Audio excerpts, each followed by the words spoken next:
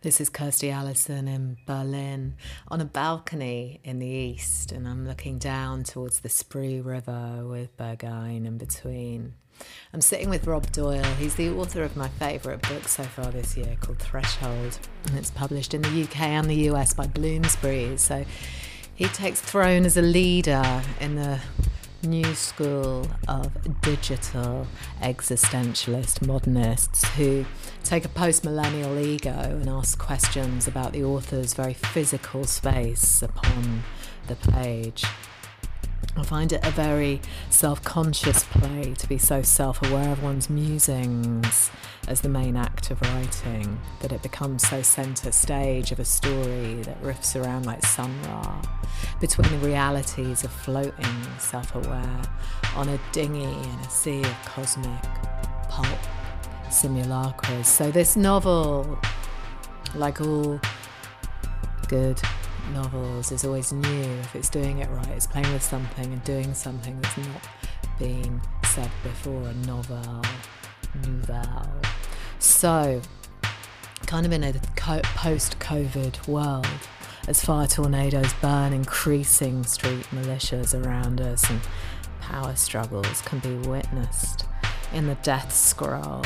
There's a new wave of the author reflecting from the stage you recognise as they explain what it all means, like academics ingraining themselves on the page and channeling the white light, aware of the ironies of self from all sides of the prism.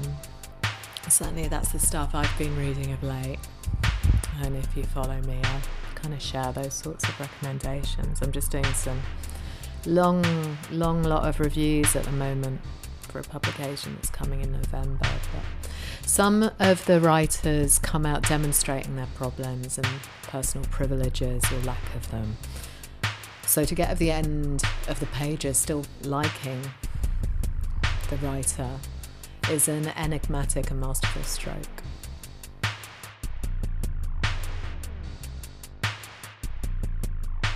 So Rob Doyle is very tall. He appears at the door wearing a black polo neck and black pegs, looking total jazznik, because later tonight he'll be on stage with a strain of the Fat White Family in Neukölln, playing percussion at a reassuringly fun evening where the super spreading qualities of the flute can be ignored as we travel in an alt reality away from the claws that birthed us all. Expat life, where universal globalisms of Me Too, BLM, turf wars squish in the QAnon maelstrom of denial and manipulations of the mal-educated grip and sense for logic mean that the novel has not felt as relevant and required in counterculture in my lifetime. I remember Tessa Williams, one of my first editors, urgently passing me a copy of Trainspotting, its Silver Skull cover becoming the book of the 90s.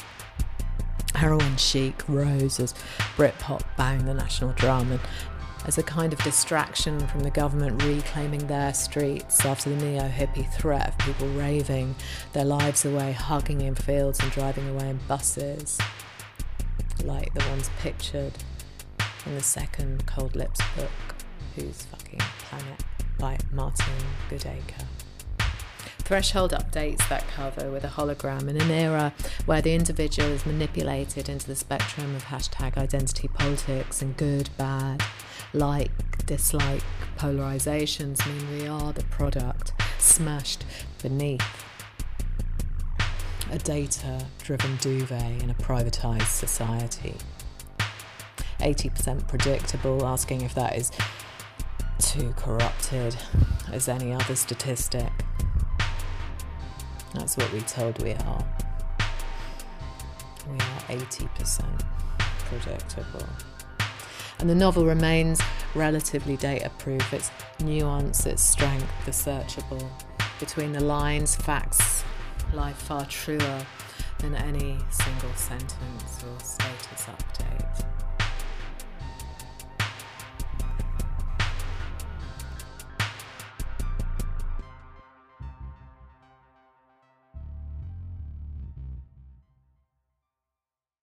Percussion if you can. It's like never really played percussion in any band in my life, but I'll give it a go. So I feel there's only so much I can screw things up when I'm just playing a djembe, you know. So that's going to be a laugh. Nice. Yeah. Because gigs over here are sort of happening, aren't they? Kind of, yeah. I haven't actually really been to any since coming back. You know, myself and Roisin, we moved back here in early July, the start of July. And I haven't been to any gigs, but I've heard there's stuff happening. I've been to more like parties, you know, that are kind of playing by the rules. You know, you have to register online and they have a very strict kind of limit and all that.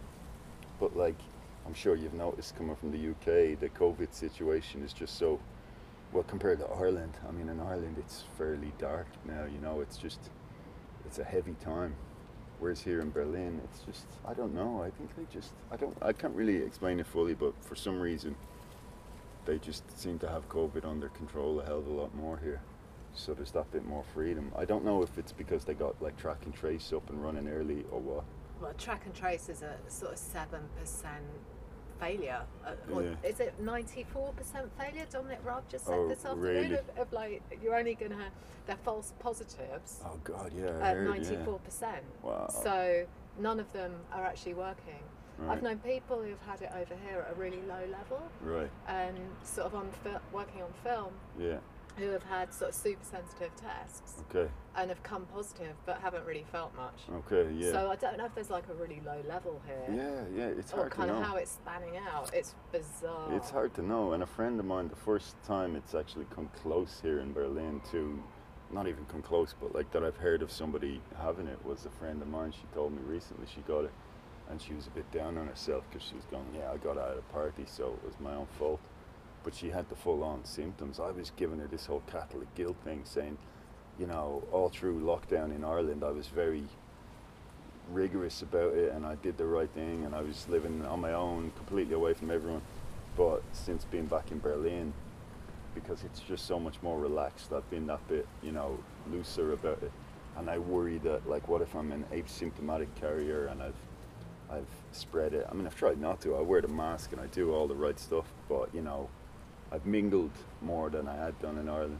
The culture here, though, Yeah. what I notice is everyone wears a mask in public spaces. Yeah. Certainly down in Mitta, Yeah, everyone definitely. masks up if they're moving around a restaurant or even Oh, at a yeah, gig, yeah, it's they'll all put a over. mask on. So it's just Yeah. logical. And Yeah, even on the yeah. tubes here, Yeah, people wear yeah. masks. I mean, you get The fined on the staff wear spot. masks. Yeah. You know, in London, the staff who are in most contact with people, it's Are only they not? hairdressers Really? that aren't wearing them. Seriously? Oh Yeah. no, here, like, you will get fined, I'm told, on the spot if you're not wearing a mask on Right. the U-Bahn or the Yeah. S-Bahn. But she said that everyone else she knows who got it at the same party, none of them were asymptomatic. They all had very definite symptoms. I've So known people super ill here as well as back in London. You know, it's Yeah. it's not like it doesn't exist. yeah, I'm yeah, not of in that course, camp yeah, and yeah, everything. It's yeah. like- No, yeah. it's the same, But but it's that kind of coming here for me, however long ago it was just like coming to a promised land where it didn't exist, because I was visioning it as being somewhere that was under control, yeah, away from the sort of chaos of Brexit and COVID colliding and God. gammon. So yeah. I was kind of just delighted to get to somewhere. I went straight to the lakes when I Oh, first it's arrived. beautiful. Yeah, okay. So I was just in a different world. Yeah, it does feel like Yeah. we kind of felt that too. You know, we came here and for the first 2 or 3 weeks we were just still in a very monk-like state of insular introversion, and we didn't tell our mates we were here even. We were just keeping it all quiet and, you know, chilling, and then gradually we just kind of started going out into the city and feeling that sense of like, oh, there's this vague sense of normality here, which is nice. But I have to say, not to like spit on your country or anything, but yeah, all those problems in the UK now, I kind of wake up every day and feel grateful that I'm not from Britain. Just, it seems such a troubled place to be, you know. I mean, Ireland is far from perfect. I'll criticize Ireland all day and all night, but it just seems there's this horrible I confluence. don't want to be related to it, and I kind of want to stay here at the moment. Yeah. I'm kind of embarrassed to see it from this distance. Yeah, it must bring you down though when you're in it though. It just seems Yeah. so dystopian. Well, like, it was. It I mean, I feels was in like, Peckham for lockdown, yeah. and it was horrid. Was it Yeah, really? yeah. Because there's Just no, the politics is getting so nasty. and it's really hard to keep it out of your vision. Yeah, yeah. And not, and just not not feel it. I find that Yeah. really difficult to turn it Yeah, off. turn down the volume Yeah, on it. yeah. Yeah, I can imagine, and it just that with, and then the Brexit, now this rule of 6 and everything. Even the lads. 'Cause And the acid grouse music is sort of What's- allowed. You know, they're allowing grouses Oh to yeah, go yeah, mute. yeah, yeah, yeah. So like groups of 30 Yeah, grouse hunters, right. but anyone else, 6 people. Yeah, yeah, the rule of 6. It's just so. It just sounds so draconian, and I don't know. But like Ireland is not doing all that well either. So you know. That's weird in Ireland though, It because was. it's quite a tight. Yeah, yeah. In Ireland, though, the worst thing seems to be it's bringing out everybody's inner cop, you know? So you have this, like, Ireland is fucking, what I hate about Ireland, why I always leave it, is because it always has that kind of curtain twitching, you know? Sure. Oh, the neighbour. And it used to be the Catholics doing it, you know? Oh, like, what's Mrs. Brown doing? You know, she's having an affair, oh, I'll tell the priest. And now it's the fucking, like, 20-something generation doing it on Twitter. And now that COVID has given them all this excuse to be, like, sanctimonious and puritanical, and I mean, obviously, a lot of people, you know, want to do the right thing and think that, but just bringing out that cop, the inner cop, like the surveillance thing. I think we talked about it a bit when I chatted with yourself on the phone when I was down the park that time, talking about a bit that. But that just seems to be something that's becoming more prominent in Ireland, from what I can see, you know. Well, there's all sorts of behaviours that are becoming more extreme as people cling to a lack of kind of truth when the matrix management system is it seems designed so that there is no fact to cling on to. So what do you hold on to? You hold on to an inbuilt behaviour of fear, don't you? Yeah, so exactly. Kind of, Yeah. And now we're moving into this, as the winter approaches and the autumn, it really feels like we're moving into this new phase of the plague, where the governments of the world are almost acknowledging that they're out of their depth. They don't really know, no one can agree on even basics anymore, and so that's trickling down to civilian life, the citizenry, you know, this sense that, like, okay, we don't actually know what to do next, you know, we're making this up as we go along. I don't think they have to say very much. It just feels frightening. It feels like nothing. It just feels like the civil war is coming. And the States. I don't know if you obsessively follow the American narrative as much as I do, but like civil war may be on the way over there, and like that. It's like even a few months ago that would have sounded hyperbolic to say it, but now it sounds like something that can literally happen in the next. Well, with Egypt kicking off, and you see it in Lebanon. I was in Lebanon for a month last year, 6 weeks, and you know, you see how easy that it becomes. That's the only retaliation you have is one of violence. I've always been against violence as a sort of post-acid house kid. Who's supposed to be all into unity and stuff, but it's like, well, how long are you gonna put up with it? So it has to become violent, and when that gets manipulated, it gets really scary. And I think we're only at the beginning of it. It's going to get. I can't help but feel. I just have a sense, and I don't know if I had kids or something, and I had some optimism, I might be a bit different. Yeah, I don't know. I have a pretty fucking dark view on the whole thing these days. I just like not to be too pessimistic and all that, but it's just hard. Like, and the social media thing, like the genie is out of the bottle and there's no putting it back in, and so our lives are ruled by these platforms which actively incentivize the worst in our nature on an individual and on a societal level, because there's more profit in it for them, and so everybody is pitched against everybody else. Like, you've got just everything is so factionalized and so tribalized, and so you've got, like, in Britain, in America, this kind of like loathing and this absolute lack of dialogue between, you know, the left and the right. You know, like women hating men and men hating women, fucking racist getting more racist, anti-racist getting more like paranoid and militant and all that. It's like, yeah, you know, people are making a lot of money on this, and that kind of antagonism and conflict it's built into the foundations of the platforms that we now spend most of our waking lives on. So it's hard to see how it gets, and then you have climate change and everything. Like, I mean, who knew we would end up living in such Fire hurtling- tornadoes. Yeah, Like fire fire tornadoes. tornadoes. Fire At this stage, tornadoes, it's like yeah. you're taking the piss. You know, fire tornadoes really. Really? You're on top sending of that now? yeah, on Like- top of everything, like fucking four horsemen of the apocalypse coming over the sky, and you'd be like, oh yeah, well, Yeah, I sure. guess. Yeah. Huh? Yeah. Yeah, man, I don't know. Yeah, the QAnon thing, I mean, just the natural acceleration of Cambridge Analytica Yeah, yeah. to being such a so manipulative. Yeah. And then you kind of, I used to think, right, so those stupid people have just been manipulated, they haven't done their research properly. Yeah, yeah.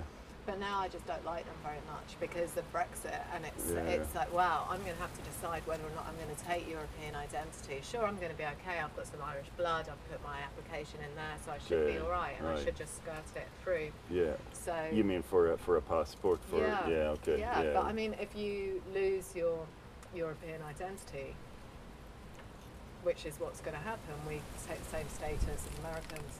yeah, yeah, yeah, So, kind of becoming anything other than a Schengen visitor to Europe yeah, becomes the reality unless you have property and you can kind of double pay tax or sort of find Yeah. some Tory shimmy to sort Yeah. of go through the waves. So yeah, yeah, it's I feel like I need to sort my change my residence for a while at the Right. moment. Yeah. okay, yeah, Mm. yeah, yeah, man. I guess it's still nice to be post-Brexit. It is nice to be Irish in that sense, you know. Yeah. I'm so critical all the time of Ireland, but like, it is nice not to have that. At least we don't have that looming over us still, like leaving the EU thing, you know. The EU has, personally, it's been very good to me, you know. Mm. And like just even living here with the ease, you know, it's yeah, it's not something I would want to give up.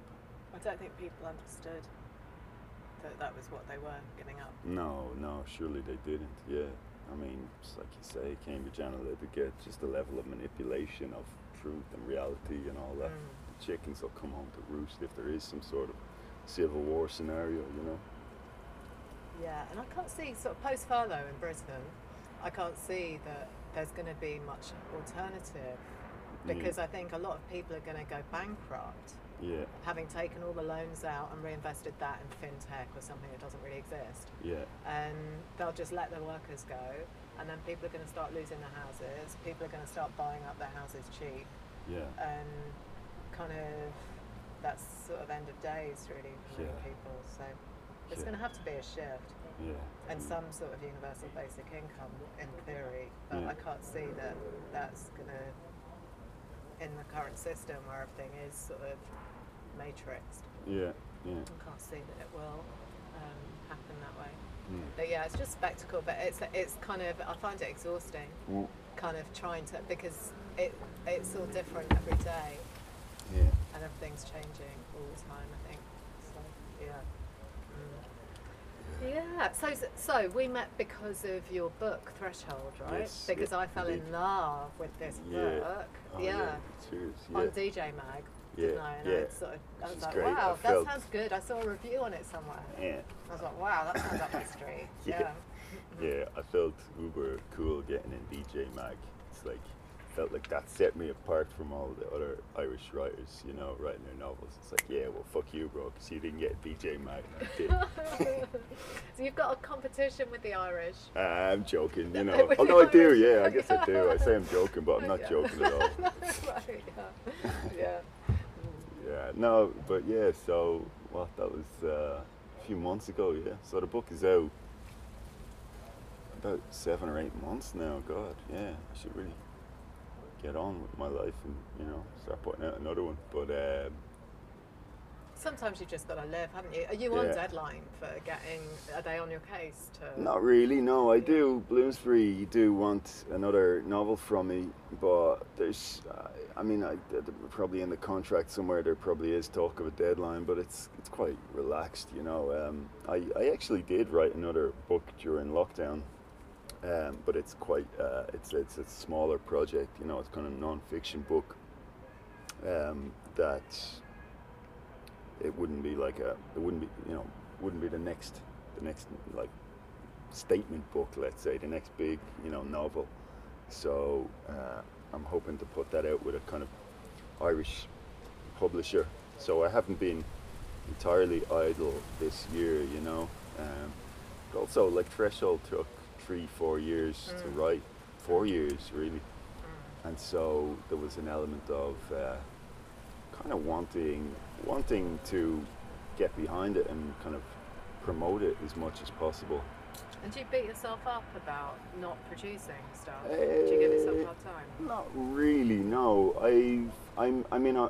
I always kind of worry about it. I wouldn't say I beat myself up over it, but I do worry. I have a fairly, as probably comes across in the book Threshold, I have a fairly significant hedonistic streak. I kind of do like those sides of life, the night, and all that goes with it. So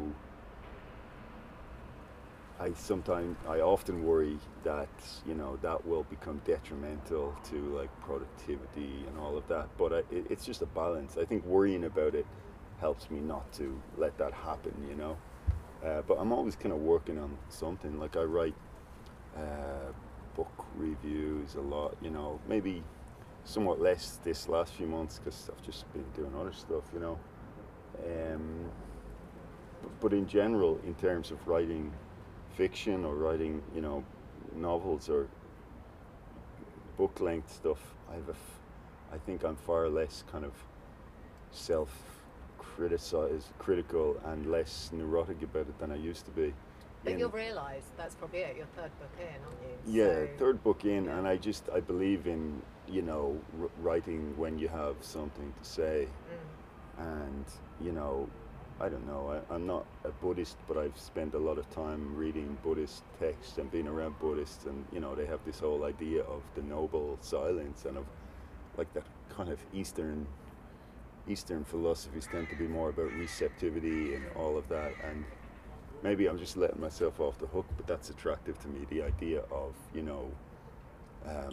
kind of waiting for it to build up, waiting for the need to express. I think it's a real privilege to be able to do that. It is, yeah. Rather than just bash it out industrially, because I think you can read like that too if you're not too careful. Exactly. And I don't know, I just look at, I always see myself as the kind of student of the great writers who I love and whose work has Such as who? Well, I guess Jeff Dyer is a big one. He's become a friend. He's hung out here before, the great English author. But many, Welbeck.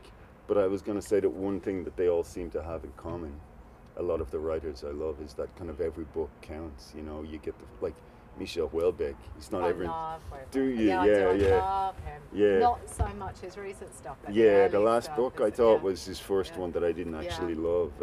But that I used to be like that about Martin Amis as well. It's like there was a point and there was a tipping point, and same with Paul Auster too. Like, he's kind of great. So just I think with Amis it happened a bit before it did with Houellebecq. I mean, I agree. But the thing with Houellebecq is that you feel that every book came from a deep place. He never put out a novel just to put out a novel to fulfill a contract or something. They always come from, and so they always have that. Even the ones that aren't as great, they have that kind of intensity. And I guess I've seen that as a way to, obviously, in a financial sense, it means, you're not going to make as much money or whatever. Not that there's a ton of money, as you know, in writing anyway. It's a fairly hand-to-mouth existence much of the time, but I've never been particularly interested in just banging out novel after novel. I don't really have an impulse to tell stories as an end in itself. It's not really what I'm in writing for. I'm in it because I want to grapple with fairly overpowering questions of existence, of love and life and suffering, and try to go deep into reality, into existence, into the self, and all of that. So I've gotten I think I've gotten a bit better at not forcing it. That's what I'm getting at, But like I said, there's always that little voice in my head saying, "Are you sure you're not just being lazy? Are you sure you're not just being lazy?" But like, I just keep reading a lot, you know. I feel like when I'm not actively working on writing something, I always come back to the Roberto Bolaño quote. He's another icon of mine, and he said, reading has always been more important than writing, which I think is a beautiful and generous. Yeah. Yeah, it's like sharing, not outlook. networking. It's that same Yeah, idea, isn't exactly. it? So, And like yeah. reading, it's more of it's maybe something. It's more noble in a sense, you know. Because read, like, I think it's like you become a musician because the best way to become a musician is you've just loved music so much that you have to add something to the party yourself, you know. And I think writing is a bit like that. It's like come into it as a lover, you know, and you offer something because you know you revere you revere what else is out there so much that you want to kind of add your own take to it. That's how it is for me. I mean, Yeah, I feel similar about a lot of the work that I've done. I've taken Yeah. this long. I've suddenly got my first music being released. Like, Oh, right. Yeah, there's a CD actually in my book Oh, I right. gave you, like of the promo. oh right. Uh, What kind of stuff are we talking It's about? spoken word, but Oh, it's right. with Gil DeRay doing the music. Oh, right. And then I've got Malik Crumper in Paris Okay. doing sort of some rap. Yeah. He's a genius. You know, Right. he's Okay. brilliant. Don't know. Oh, Yeah. he organises all the spoken word stuff Oh, out yeah. there. Okay. And he's from Brooklyn. Well, he's from Oakland via Brooklyn. Yeah. Yeah. And he's quite a veteran rapper, really, Right. but very good. Okay. And then Danielle de Picciotto is playing violin on it. Mm. So, yeah, the first bit's it's weird though, but this is it. I've always held writers of music in such excelsis, sort of. Yeah. So to actually be releasing my own stuff, having written about music for years and years, Yeah. Yeah. Yeah. it's quite a weird Nice. weird thing. In addition to that, what about the novel that you're telling me about? Man, the novel is supposed to be with Wrecking Ball Press. Yeah. I was in Berlin 3 years ago and they sent me this email saying, we want to publish it. And I was like, Yeah. hooray, that's the best news ever. And because I love Wrecking Ball, you know, Yeah, they're a really yeah. good publisher. Yeah. So, and they publish great people that I respect. So, Yeah. yeah, it was supposed to be 30th of September. Yeah. But that's gone back to next year now. So, Because of plague COVID, times. yeah. Yeah. Shit. yeah. But it's still happening. Though. Yeah. Okay. Well. That's, Yeah, I spoke to Shane, the publisher, before I left, and Yeah. yeah, they filled in some arts council forms. Yeah. and I all of mean, that. I'm assuming that it's the right thing to do because now you're having this good lot of books all coming out in the autumn because you know they were all cancelled during the summer, and yeah, so there's 700 yeah, at the beginning of September. you don't right? want to be, Yeah. you know, Caught this, in that, no, yeah. no, it's Yeah. happening in France too. You Yeah. know, I've heard about that. There's just this. I think my book was supposed to come out there in translation, which I'm really happy about in autumn, but they've done the same thing. They're putting it back to next year. Fair enough, you know. Give So it- much is getting lost at the moment. There's so many great films, and like The Painted Bird is being released soon, but that's going to get Yeah. lost in the sort of cinemas. and Yeah, there's yeah. great stuff. Yeah, it's difficult. Yeah. What about German? Is your book is Threshold coming in German? No, not yet. You know, I kind of, I'd love that to happen.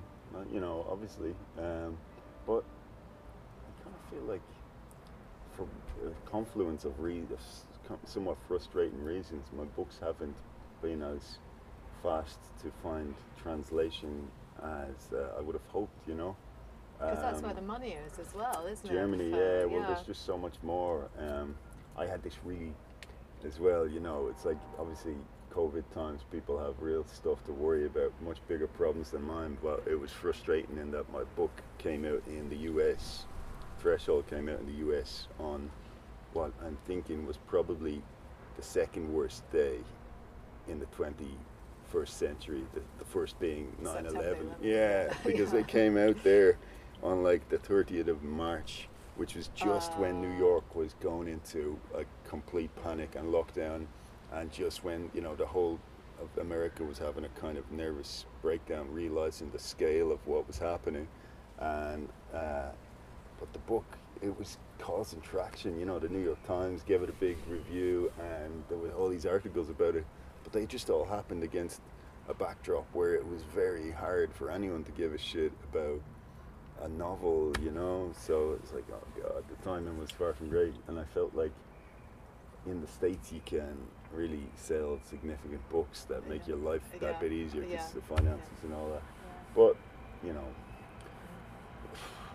yeah, you just have to be philosophical about these things. Like everyone on the planet is having some version of the same bad trip, you know. So we're all going through some version of that, and obviously some people have it far more brutal. Like imagine if you were an artist or something, and you know your first ever exhibition, or if you're a filmmaker, you know, and you spent like 2 years making some film, and then people don't even get to see it because of this thing. What about your film? Isn't your first book being done as a film? Yeah. It's all done, and it's actually been shown a couple of times already. It hasn't been. It's not on general release yet. I think that's going to happen by late this year. You know, assuming that cinemas are, although they're starting, at least here in Berlin, they're kind of opened up again. Yeah, that movie Tenet was out and all that. People were talking about it, but. Yeah, so it was premiered. It's here at the Young Men with this amazing cast. Owen Macken's the director. It's got like Dean Charles Chapman, you know, the lad from 1917 and Game of Thrones, and Finn Cole from Peaky Blinders, and Anya Taylor-Joy. She's from like The Witch, and she's amazing in it actually. And Ferdia Walsh-Pilo. And were you involved with writing it? Kind of was in the early days, yeah. I was involved in like the first couple of drafts of the screenplay, and then Owen, I was co-writing it with him. He's the director, and he's a writer himself. And then he, just long story short, I was just not so. I spent 5 years living in that story, writing the book, and so by the time, you know, it was released and all, I was kind of beyond it. You know, I just kind of moved on internally. So he had more energy to bring to it, really. Yeah. So he kind of took the helm and wrote, you know, translated it from book to film. So I didn't have all that much to do with it, but I did when they were filming it. It was 2 years ago now. They were shooting in Ireland. It's kind of Irish-American production, but the majority of the shoot happened in Ireland over the summer, and I did fly back just to check out the sets, and I had a couple of cameos, which was nice. I'm like dancing in the nightclub scene. There's a climactic scene which takes place at like a rave, an illegal rave on in Ireland, and it gets very pagan and very murderous and mad and intense. So me and all my mates rocked up to the huge, there was this abandoned hotel that they had kind of turned into this vast Berghain-like rave, and there's like dozens of extras in wearing like gear from 2003 when the novel is set, and so me and my mates came for a cameo, took some mushrooms and some MDMA, got our dance on. It was great, it was a lot of fun. So I got to see that when it premiered recently at the Galway Film Festival. I love the Galway Film Festival. Yeah, you've probably been, have you? See, I've never actually been, but it's amazing. Yeah, I've heard, and it's a big. It's really American, actually. Is it? So, yeah, you kind of get some big hitters going in and sort of looking at their Irish roots. See, I think it's kind of the big one in Ireland as well. Yeah, it is, know. Yeah. But because of because of the obvious, for the first time ever this year, that happened online. So, which is obviously not ideal, but the plus side of that meant that I could stream the premiere or the festival premiere here in Germany. So it was fairly weird. I was still living in Kreuzberg at the time. This was like August, I guess. And I got to watch it, you know, just on the laptop while it was streaming from Galway. It was weird. I got really nervous before it, you know. I needed a couple of beers just to level me off, because it was like, it's a novel, you know, as you know from reading Threshold, that I tend to be fairly personal in the stuff I write about, and I tend to go into It's at the heart of truth, though, in writing, isn't it? I Sorry? think at the heart of truth is writing. Yeah, exactly. Yeah. You know, So, and I tend to go into the wounds and the pain and the confusion as well as the humor and all that, you know. But like, there's a lot of, and so this first book it's far more like of a conventional fiction-y novel than Threshold, which is, you know, far more overtly autobiographical. But Here the Young Men was still totally rooted in, you know, the lived experience of growing up and all my mates kind of going dangerously off the rails and all that, and it goes into some fairly disturbed and disturbing places. So just before the film, I kind of got a sudden wave of anxiety about, you know, what it was going to be like to watch it. So it was kind of a nerve-shredding experience, but ultimately exhilarating then, you know. Quite moving, as you can imagine. It's strange, just strange to see these characters that you've dreamed up now taking on somebody else's vision and interpretation. And just such great actors. Like, some of the performances were stunning. Like the guy who plays Kearney, I mean, they were all great, but the guy who plays Kearney, who's this really kind of psychopath, he's the malevolent, charismatic kind of psychopath, the one who goes further than all the rest of them and kind of takes them into his own demonic realm, really. Finn Cole playing him just had such presence and physicality and charisma.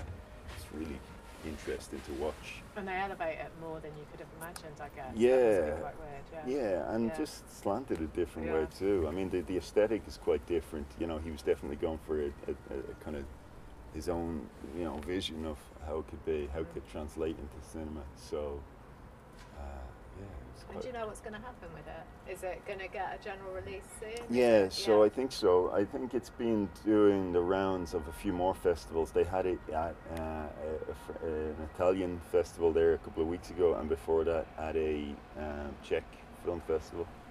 And I'm told that the general release, I think the deal and all that is all pretty much, a touch wood, but I hear it's all pretty much in the bag, and I think I'm kind of just waiting to hear when the general releases happen. I think it might be either late this year or just the start of next. That's the last I heard. Now this was a few weeks ago that I heard, but they're definitely on track. Yeah, it's amazing to get a proper theatrical release on anything. Yeah, it would be Yeah. great. Yeah. I think COVID has set everything back as usual, you know, in so many fields, but they seem to be definitely on track to get that happening. So yeah, I hope you'll I can't enjoy wait it if to you go see see it. Yeah, I think Yeah. thematically, I think you'll definitely be interested. Also, one of the cool things about it is the soundtrack is so great. The soundtrack is banging. Like, it's a mixture of just like really great bands and like electronic stuff, and then the composer who it's kind of done almost like, you know, do you ever watch like a Gaspar Noé movie where Oh, wow. almost the soundtrack never kind of stops? Like, it's Yeah. almost like you're in a nightclub type experience where the soundtrack, each track just kind of bleeds into the next. It's kind of done a bit like that. Amazing, yeah. So it has this Yeah. kind of immersive, tripped out kind of vibe to it. Yeah, they've got like Fontaine's DC are on there, this kind of really exploding Irish band, and like Slow Dive are on there, and like Primal Scream and all manner of stuff, and then some really like banging techno stuff. And, Excellent. yeah, and kind of ambient. Yeah, so I think you'll see something in it anyway. Cool, can't Yeah. wait. Yeah. And do you read then when you're writing? Do you watch movies? Do you read when you're writing? Do you have to cut it off? How do you manage all of that? I do. Yeah, I never could really relate to those authors who say that when they're writing they stop reading because they don't want to be influenced. I'm quite the opposite.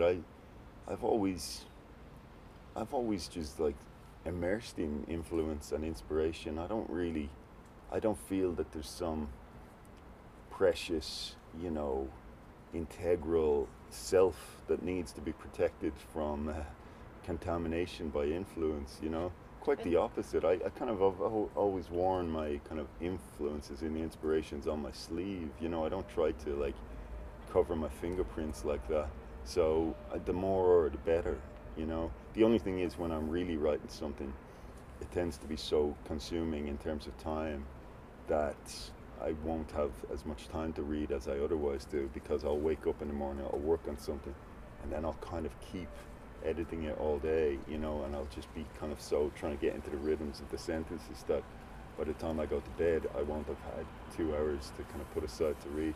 But that's, reading is definitely the constant fuel. And films too, I mean, just because the summer has been so kind of extroverted and sociable, I haven't been watching as much, but myself and Roisin, you know, my girlfriend who's also a writer, we tend to be fairly voracious in watching films, TV shows, often pretty trashy, you know. That's we have kind of a fondness for like lurid sci-fi and, you know, horror, a lot of horror.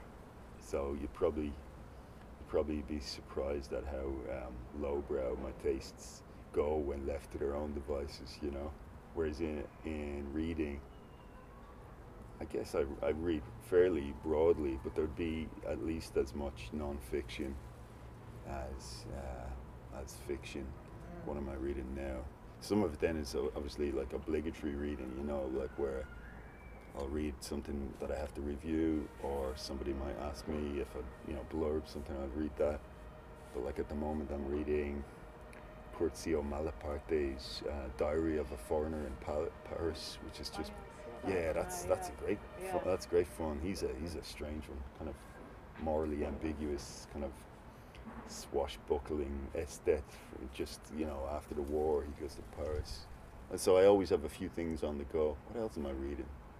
God, oh yeah, that Marky Smith book I started yesterday. That's a hoot. I was reading what's her name? Ingeborg Bachmann, the Austrian novelist. She wrote Melania, kind of a novel of psychotic collapse, really. But that's on the go as well. I don't know if I'll get to the end of it. I've kind of run out of energy, about 70 pages to go, which happens to me a lot. I give up too many books without getting to the finish line, you know. Yeah, but if they're not serving a purpose, let them go. Yeah, life's too short, Yeah, isn't it? yeah. I kind of, I love that feeling of having triumphed over it. Yeah, though, you know. I'm reading Samos Topsvik or something at the Okay. moment, Lacanian theory, and it's Oh, brilliant. God, It's about really? libidinal theory, Wow. and it's mind blowing in Really? terms of capitalism as Yeah. a sadomasochistic construct. Wow. So But is yeah. it somebody who can turn Lacanian theory into the readable stuff? Because oh man, it's like being back at university Right. and having to digest stuff that's blowing in my mind. yeah, And yeah. I've also got another book on the go that's the same subject Right. by Polito Press. Okay. So yeah, I'm kind of bouncing between those, and it's Yeah. good because it's all about language and Yeah. kind of how language gets used to create slavery. Okay. So yeah, I'm enjoying it. Yeah. I'm having my brain Yeah. bounced a bit. Oh, I love when Yeah. that happens. Yeah. God, what have I read? I've read some good stuff recently, and then I've struggled with some stuff as well. It's I came always the away case. with like Deborah Levi. Oh, right. Some essays that she's written because I've never read her. Oh, right, yeah. Some Rachel Cusk, and Oh, because yeah. I felt I needed to. Yeah, yeah, and yeah, then yeah. some Is it the new Rachel Cusk ones? The kind of the trilogy. one. yeah, I really like them with some fairly serious qualifications, but they're pretty special and pretty unique. But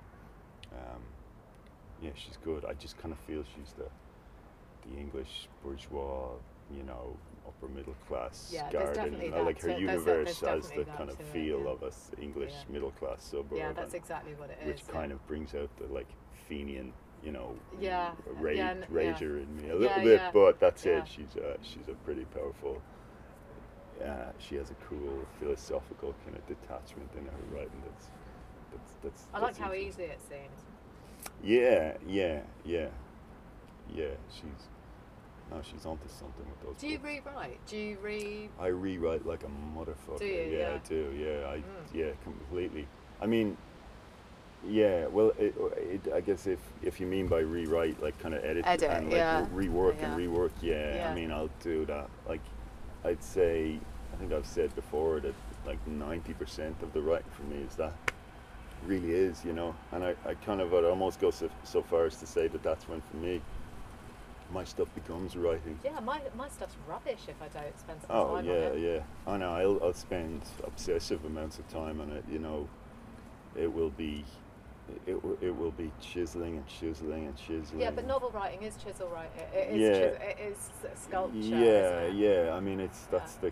and it's just I just see it, like you know where you, if you are chiseling, you're sculpting something. You just see the shape coming out more and more, and it has more and more vitality.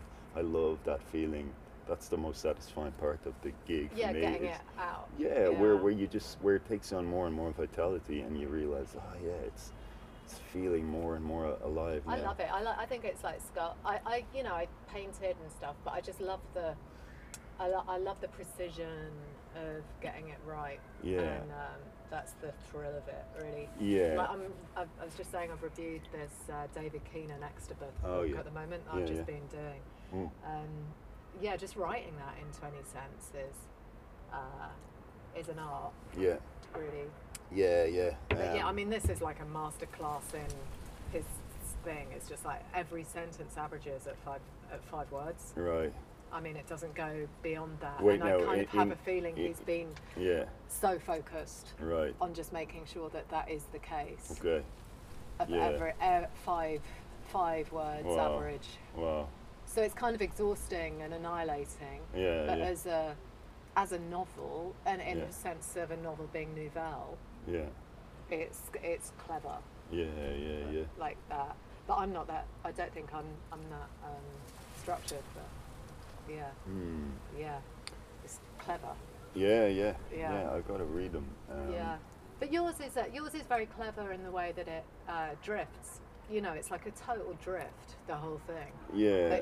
But it's solidified, isn't it? Through Yeah. subject. Yeah. I think so. I mean, How did you do it? Did you kind of shift it? Did you say, right, I'm going to put all the mushroom bits in the mushroom section? Or- Not really, no. It was each chapter I kind of wrote as if so there's 11, you know, chapters, and then there's these italicized epistolary interstitial sections, which are, you know, we gradually realize are kind of the narrator or me or whatever we want to call it, kind of addressing an unnamed woman, an older woman who's also, you know, a writer, and we kind of figure this out as it goes along. But each section, I kind of wrote it in one.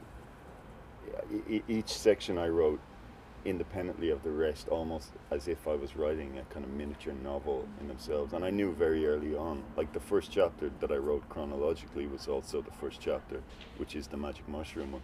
And kind of, I initially wrote that just as an essay for the Dublin Review back in Ireland. It's a magazine, and I kind of knew as soon as I wrote it that I was onto something that would become the kind of book I'd had in mind for a decade, but I didn't know how to do it. You know, when I was younger, I read Jeff Dyer's book Yoga for People Who Can't Be Bothered to Do It, which completely knocked me out. It still does. You know, that's kind of a book that's essentially about nothing, and I read it with such great admiration because I was kind of going, how is he getting away with this? Like, how is this working? You know, he's literally narrating a ping pong match he has with some, like, you know, Cambodian guy in a hostel, you know, as if it's the most important thing ever. And you kind of like, he's almost provocatively irrelevant, and yet it's gripping and it's fascinating.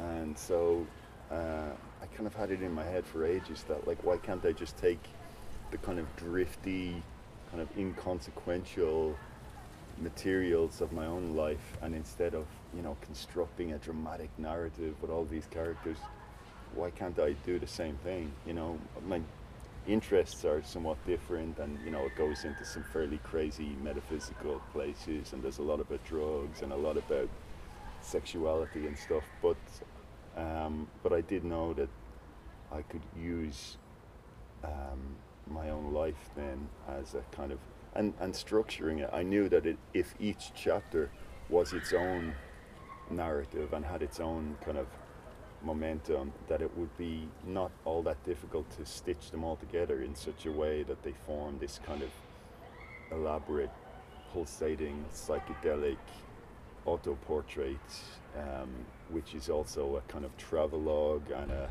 you know, a kind of existential kind of quest narrative almost in some ways, you know. But that I'd just be able to have great fun. Like Milan Kundera, for years I've been quoting his line where he, in it's probably The Art of the Novel or Testaments Betrayed, where he says every novelist should try to find, should forge a form which allows them not to have to stray even by a sentence from that which fascinates them. And I think that's such a great thing to aspire towards, because, you know, as soon as you get into elaborating plots and characters and all that conventional scaffolding of the novel as it's kind of handed down to us, you're very much in danger of having to drift away from the core stuff that fascinates you. So the challenge then is to be able to write a book like I like to think I've done in Threshold, which stays focused purely on the stuff that fascinates me, but crucially, nonetheless, stays as riveting to the reader as it is to me, you know, because if you decide you're not going to bother with all the plots and the characters, you have to be doubly sure that you're still seducing the reader into turning the page. But I kind of knew that if I got the tone right, you know, if it was this candid, revealing, kind of very introspective, humorous kind of tone, that would carry the book. And, you know, I think... I've not read anything like it. It's like a kind of collage, isn't it? A drifting collage, really. Yeah, I think when you wrote about it for DJ Mag, you mentioned jazz as well, you know, which I was kind of going, I like that. Yeah, it has a kind of, you know, you listen to like a nice sax solo or something like that, and a great jazz musician, and you kind of, you're drifting on it, and, you know, it kind of takes you into all these strange places, even if there's no... I love the sort of the coolness of it too, where it was very kind of, the actual style is easy. Yeah, and that's something I'm... It's not trying to be super impressive. No. That's what I really dig about it. Yeah, and that's something I'm kind of proud of too, is that I guess when it comes to reading, I'm such a voracious reader, but I'm also so impatient, and I kind of I love when writers kind of take care of the reader in that sense, and where they're not, where even if it's like, it doesn't dumb down anything, where it's like as completely unashamedly intellectual as it wants to be, but the prose where hopefully it's just a pleasure to read. And so I kind of feel, I think the great contradiction of that book is that while the prose, hopefully, as you say, people will find it really goes down easily, and it's very kind of warmly conversational in a sense, to get that level of kind of relaxed tone took a hell of a lot of work, you know? Yeah, I bet it did. So just to make it feel that kind of relaxed, and to make the, you know, to kind of lure the reader in like that, you really had to kind of go hard at every sentence and make sure it was just right, so that every kind of bit of timing works. Well, you know, it's not for me to say that it works or not, does. But You've done a really great job on it. Yeah. So did you work on it full time? Did you do 3 years on it? Were you doing other stuff? More like 4. I mean, I wouldn't say full time, because, you know, you're in between bits, and, you know, you know, and I wrote chapters, and I spent months on chapters that never even made the final cut. You know, like, I was doing all sorts, and I was writing all manner of essays and reviews and, you know, other stuff in between. But so I wouldn't say full time, but it was definitely, you know, the big project that was always in my mind, you know, particularly the last couple of years, you know. I was always having it print out, and I was always kind of standing over it thinking, but there was lots of, like anything I write, there's so much trial and error, and there's so many kind of false avenues that I went down that I then had to come back from, a lot of time wasted and all that, but that's okay, that's just how I work. It's not really time wasted, you know, it's just... Yeah, it's the process. Yeah, it is the process, and mine is all trial and error, really, you know, kind of... Do you do typing? Do you do longhand? Do you... Bit of both. You see, I don't really have, like, I'm not precious about one particular process, you know.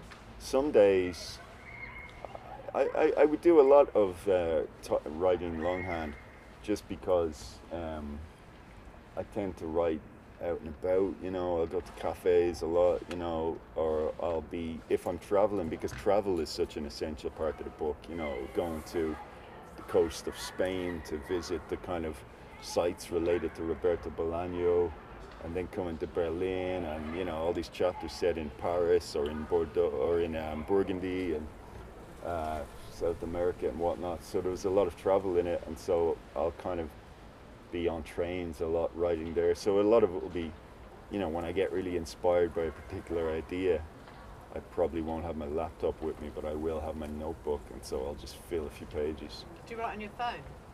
Never on my phone, no. I've never made that kind of concept. You know, the most I'd write on my phone is just like a snatch, a phrase, you know. And even then, I rarely do it, you know, just the odd phrase.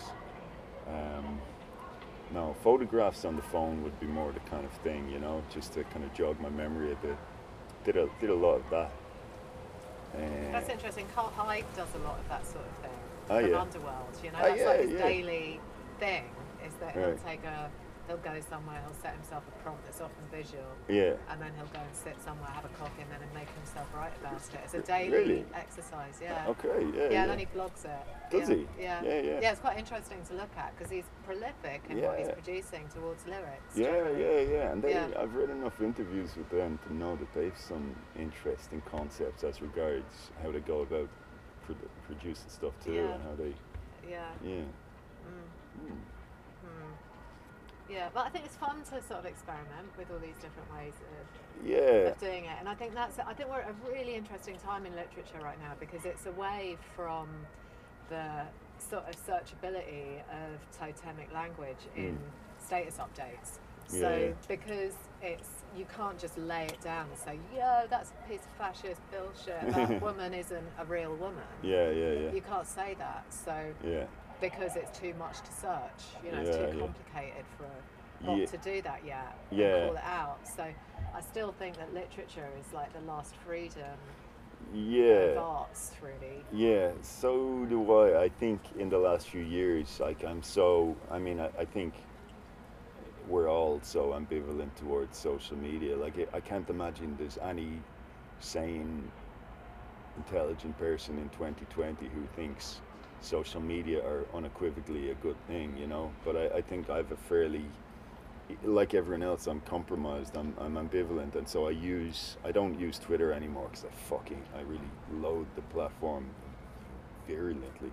But I use I use the Instagram and whatnot, and I kind of like that. But anyway, my point being that I have a very, very, very critical take on these platforms. I think that they're so pernicious in so many ways. And over the last few years, as that's become more and more evident to everybody, and the effects it's having on our politics, on our cultural politics, on how we're just enslaved by like Yankee cultural hegemony and all that stuff, I guess my faith in literature, in the broadest sense of it, has been intensified, you know, because it does seem like it just seems like it kind of almost starts to seem countercultural, you know. Yeah, I think it is. Yeah, like the culture, the mainstream of the culture is sanctimonious, immediate, virulent, condensed, commodifiable opinions, you know, and then the kind of narcissistic sharing and voicing of those opinions to kind of to up our own, you know, desirability and all that stuff, and all of the kind of just herd bullshit that leads to, and so writing, and just the dishonesty of so much contemporary discourse. You can't say, nobody really says what they fucking think anymore, and because it's just too fraught, you know. Everyone's It's living. too risky. Isn't Yeah, it? we're all living with the fucking guillotine over our heads, you know. Yeah. Not literally, but obviously, but you know. Yeah, but it does. It There's a threatens culture your of livelihood. fear. But Yeah, you your have to be a very livelihood. free person to Yeah. be able to have a free opinion. Exactly, Yeah. or a very rich person, Yeah, you know, yeah. and so it's real. Like, you know, I like there is a culture of pervasive fear, and paranoia and of snitch culture, man. I fucking hate it. Like, I'd prefer a criminal to a snitch, you know? It's just, that goes deep with me. It's, I don't know, proletarian thing or something like that. But that's just so much in the culture now that, and dishonesty, you know, performative niceness and all that shit. It's like, that's not what I got the books for. I got the books because I want to confront the mess of life, you know, and I want to see an artist, you know, struggling with not just the glowing angels of their nature, but the torments and the demons and all that stuff. And so writing remains a zone where that's still possible, you know. And like, even the stuff I've written about in I mean, Threshold. you're not really doing that in the same way, though, because you're not using tropeable characters in the same way, because it's quite avant-garde what you're achieving. Yeah. So you're not quite going down into that mine. No, not the that same. Could get pulled out later. Yeah. You know what I mean? Yeah, I mean, I guess I've done it both ways. You know, I've written, but I like to think that, like, I remember before Threshold coming out, worrying, and not really worrying, but being aware that, you know, there's stuff in it that's kind of maybe damning of me, particularly, you know, according to the 2020 orthodoxy of opinion that we're all supposed to, you know, loudly subscribe to. And I remember my editor saying, oh, you know, she loved the book, but she was like, this could really, you know, cause a ruckus or whatever. And certainly, like, some people have been damning of it, especially like online. I read a few, you know, online reviews, and some people just loathe everything that I've said and everything that I seem to stand for. Just that it's like, what, the doctrine of it not being a traditional story? No, not even. No, more just like the kind of attitudes and the emotions that come out, you know, about sex, about women, about politics. Yeah, but you know, but this is fine. I mean, it's not like. But the point is, I still feel that, okay, people might have strong opinions about it, but I still feel that literature isn't quite censored yet the way the rest. I think there's a kind of, I think it's happening because self-censorship is such a massive thing in this culture of cowardice, fear, snitches, narcissism, you know, just fucking groupthink and the hive mind and all that. I think, but I still think that it's a space where there's a certain leeway given to allow an author to really go into the mess of their own self, their own subjectivity, and be a bit more honest about it. Then you can be online, you know. Online is no longer a place of any real honesty, you know. You know, we're too. The stakes are high. You get ruined, you know. But also, even in music, I think, because we're approaching a place where Spotify is so owned, and they're going to be able to create an AI type music. Based on taste or what has been pumped to you by the playlists and things. I mean, I hear it here in the young, kind of playing on their ghetto blasters or whatever. I don't know if my taste is just kind of different. But I'm kind of like, wow, where is that going? And I've been chatting to this guy who wrote this book on AI. Yeah, all right. And one about Spotify Teardown too. And it's kind of when you collide those things together, you end up with a kind of programmable music as interface sort of situation. So kind of being able to grow up, you know, and catch yourself up from being squished down by the hegemony beyond that when something is in the interest to be sold. It's very difficult as a musician to survive. And particularly now with no gigs and all the rest of it. I think it's kind of real of how do you pull yourself up from that. Interesting. Musicians are in a dark place, aren't they? Like, that's another thing. You know, I feel writers are in less dire straits, even though there's no industry on the earth that isn't touched and damaged by what's happening, really. I guess also though, it's just the romance of being a musician. There's always been the possibility that you might luck out and be able to buy a house in the south of France, you know. But with writing, it's less so, and that's always that, you know. There's always been that character of the writer who's writing by candlelight. And I don't know. You get the troubadour as well, but I don't know. I think that a lot of the reason that a lot of musicians do it, and I think there was a survey recently that said 64% of musicians are giving up because they're not making any money. I heard about this, yeah. But when you I was thinking about that. I didn't read that article, but somebody told me about it, and I was thinking when you add that to the class element, like it seems to me that from what I know about the UK, music as an industry, as an art form, was already so class segregated pre-COVID, you know, because Britain is becoming so just unequal and dystopian that the only people who could afford to, you know, put in the time and all that to become musicians were rich kids, you know. Yeah, and now with COVID, that's just going to intensify. Like the Romanian pro musicians are now just getting, they're leaving it because they're doomed, you know. It's not great, you know. If rich and you know, dangerous and interesting art is what you're after, you know, the more kind of homogenized it becomes like that, the less you're going to find what you're after, you know. That's why I like it over here. I kind of like that there's a bit more experimentation. Yeah. But I see more experimental art happening over Yeah. here than I do back in London. Yeah, it's still great here, and everything about the culture they have here is still so just congenial and lovely to me. But that said, the kind of the corporate tentacles and gentrification and all that is very real too here, and even prior to COVID that was happening, and like the clubs were already on the threat and stuff, and like the nightclub culture here is such a treasure in the world, but now that's COVID has just accelerated that kind of process of corporate blandification. I wouldn't be surprised if in 5 years time that art scene that you find so intoxicating might not be quite as strong, you know. I think that would be universal. Yeah. All right, thank you for your time. Oh, thanks, Kirsty. Yeah, no, my pleasure. Yeah. And you are doing this show on next Wednesday.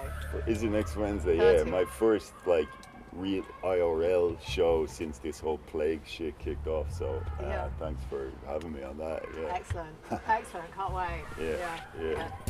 Awesome. Thanks for listening. I'm making this on Sunday the 29th of September 2020 in Berlin.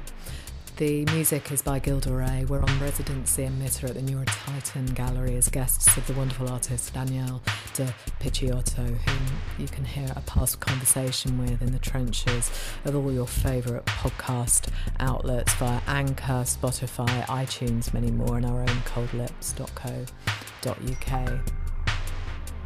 I also share these on kirstyallison.substack.com, where I gratefully send out thank yous of my new poetry book. Now a collection since 007 to paying subscribers.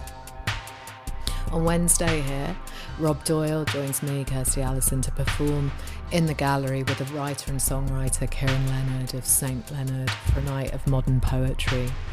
There are currently some spaces remaining. It is limited and doors will close at 7 p.m. If you're not in Berlin, we will be streaming on social from Cold Lips, Danielle de Picciotto's, and Gallery 46's, and probably my own social media scrolls. Donations to artists are always appreciated, and you can do that via studio at coldlips.co.uk on PayPal.